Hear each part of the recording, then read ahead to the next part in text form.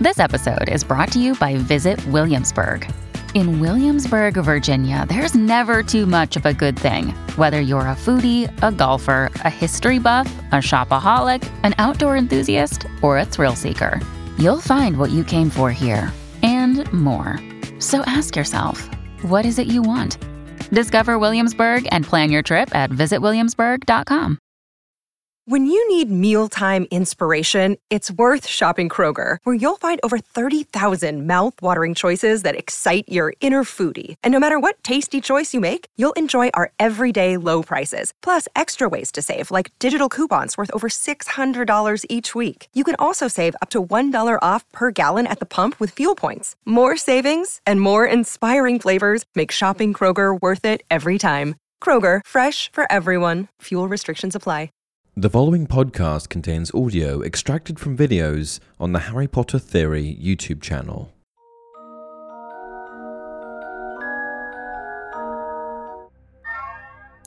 Hey everyone, welcome to another installment of Harry Potter Theory. Today, we're discussing 10 things you may have missed from the Deathly Hallows book. I've already done a video on this for the film version, so if you haven't seen that, then go and have a look afterwards. The Deathly Hallows is perhaps the darkest entry in the entire Harry Potter series. Filled with war and death, the book follows the final moments of Harry Potter's quest to destroy the Horcruxes that Voldemort hid around Britain. With so much lore and so many intertwining stories, it's easy to overlook some of the smaller, interesting facts and tidbits that fill its pages. So today, we're going to take a deep dive into the final chapter of Harry Potter's life at Hogwarts, and rediscover some of the things you might have missed. 10. The book dedication.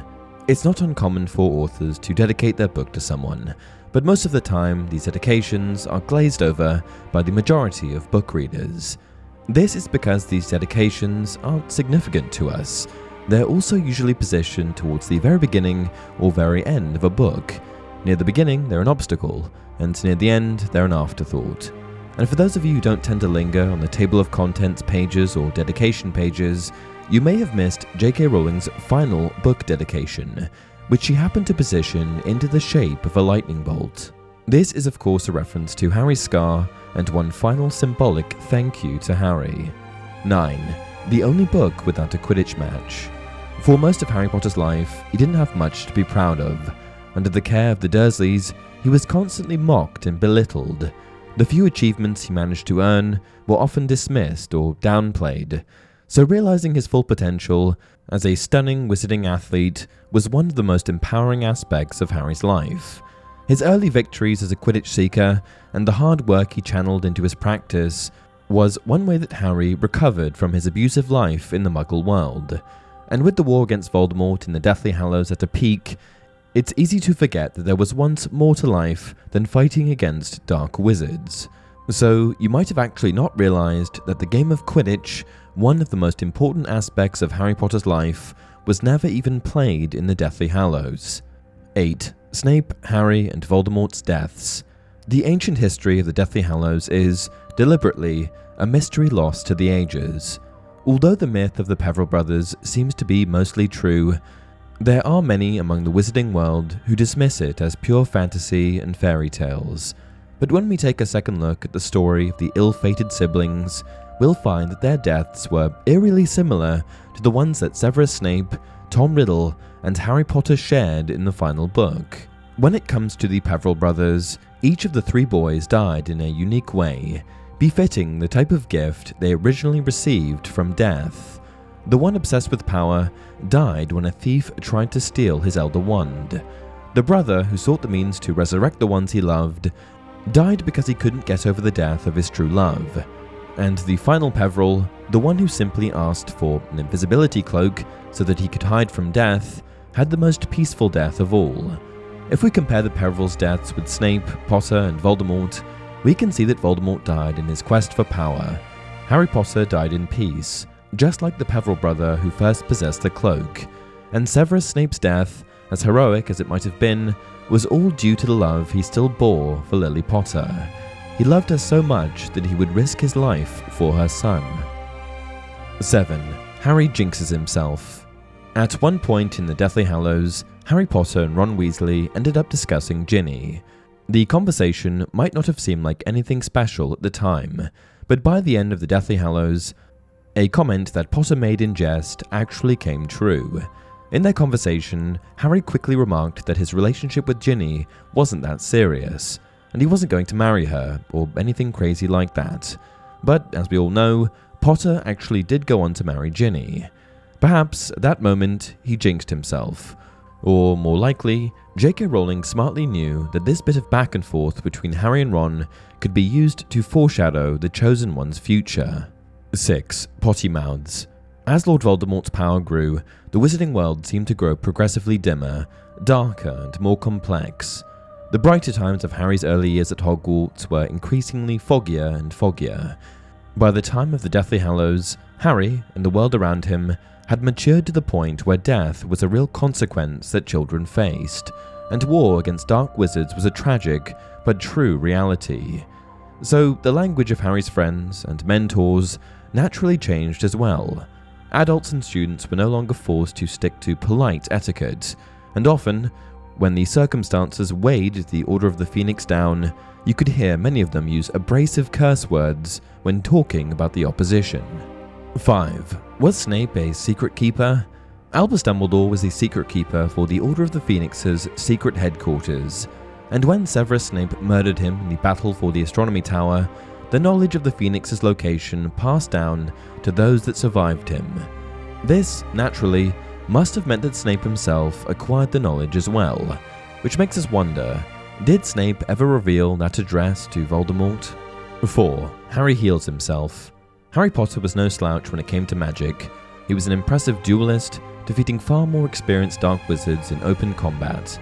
And even without the aid of Severus Snape's old school book, Harry would become quite an expert with potions. But for all of Harry's abilities, he struggled with healing spells. He famously relied on his friends and the caretakers of Hogwarts to deal with his most grievous injuries. But during the events of the Deathly Hallows, Harry displayed a unique skill, using magic to close a cut.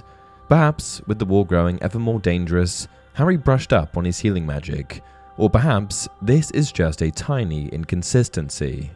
3. The Seven Potters was kind of useless. If you've read the Deathly Hallows, then you'll remember how Harry Potter was successfully escorted from the home of the Dursleys. In order to avoid his demise at the hands of the Death Eaters, the Order of the Phoenix decided to disguise themselves as Harry, and hope the Death Eaters on their trail chose the wrong one. But if you took a moment to think about it, this plan doesn't really make sense. Since the Death Eaters had the ability to track the Order's magic, Harry's friends were hesitant about using magic openly, but in the end, when the Death Eaters attacked, they were forced to defend themselves with their wands, casting colourful spells throughout the neighbourhood. Since they ended up using magic anyway, wouldn't it have been better to simply prepare a portkey on the street outside and quickly rush Harry through? 2. The other titles. While preparing the Deathly Hallows, J.K. Rowling worked tirelessly to keep the title of the book a secret. She swore up and down that the name of the book would be a dead giveaway to the plot, and she didn't want to let fans know until the last possible moment. But even by that point, the title never seemed to be settled. Apparently, Rowling had a few other ideas that she bandied around before ending up on the Deathly Hallows. These other ones included Harry Potter and the Elder Wand, Harry Potter and the Hallows of Hogwarts, and Harry Potter and the Peveril Quest. I'm sure any of these other titles would have been just as great, but I'm glad we ended up with the one we got. 1. The historical significance of the Hallows. Now, when you first heard the title, the term Hallows might have had a strange ring to it. While only a few modern words originate from Hallows, the phrase Deathly Hallows has a strong historical root. Hallows were, oftentimes, holy relics that were connected to saints or other famous church leaders. And even before the rise of Catholicism, Hallows were associated with powerful pagan heroes who had divine heritage.